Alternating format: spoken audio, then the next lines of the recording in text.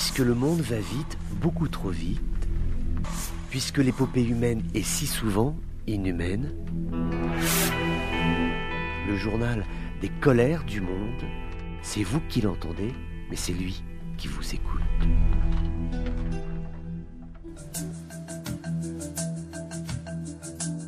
Bonjour à tous, bienvenue dans ces colères du monde, bienvenue dans les rues de Tunis où des mères de famille, des femmes qui ont des enfants en bas âge arpentent les magasins dans l'espoir de pouvoir acheter un petit peu de lait, une ou deux briques de lait, puisqu'aujourd'hui il y a des phénomènes de pénurie qui sont tout à fait conséquents, ce qui fait qu'il y a un effondrement de la filière du lait dans ce pays. Alors le marché tunisien absorbe habituellement 1,8 million de litres quotidiennement, alors que la production nationale ne va pas au-delà de 1,2 million de litres. Donc 8 moins 2, je vous laisse faire les calculs, il manque beaucoup de litres de lait. Et ce qui est tout à fait paradoxal et regrettable, c'est que les paysans tunisiens aujourd'hui sont dans une telle situation financière de désespoir que pour boucler leur fin de mois, pour essayer simplement de vivre et de survivre, ils vont avoir tendance à vendre en contrebande des vaches laitières. Ils vont aller les vendre en Algérie où il y a également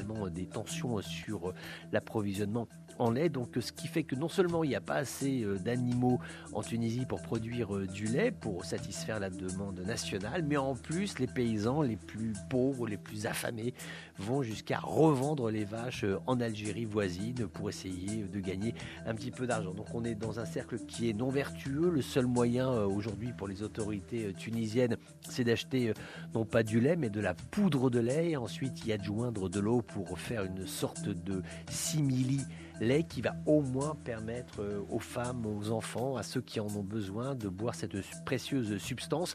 Maintenant, il faut qu'il y ait aussi des réactions de la part des autorités de Tunis. Le palais de Carthage est assez silencieux depuis le début de la crise du lait, qui n'est pas nouvelle puisqu'elle est apparue, cette crise du lait, au moment où on a commencé à se poser la question en Tunisie. Mais est-ce qu'il y aura suffisamment de lait pour passer les fêtes du mois du Ramadan? Parce que c'est un mois durant lequel il y a beaucoup de consommation de produits laitiers. Est-ce qu'il y en aura assez? On s'est posé la question. Le palais de Carthage n'y a pas véritablement répondu. Et aujourd'hui, il y a une réalité qui est palpable, concrète dans la vie de tous les jours. C'est que aujourd'hui, en Tunisie, il est devenu difficile de trouver du lait. On comprend la colère, on comprend le désespoir des Tunisiens.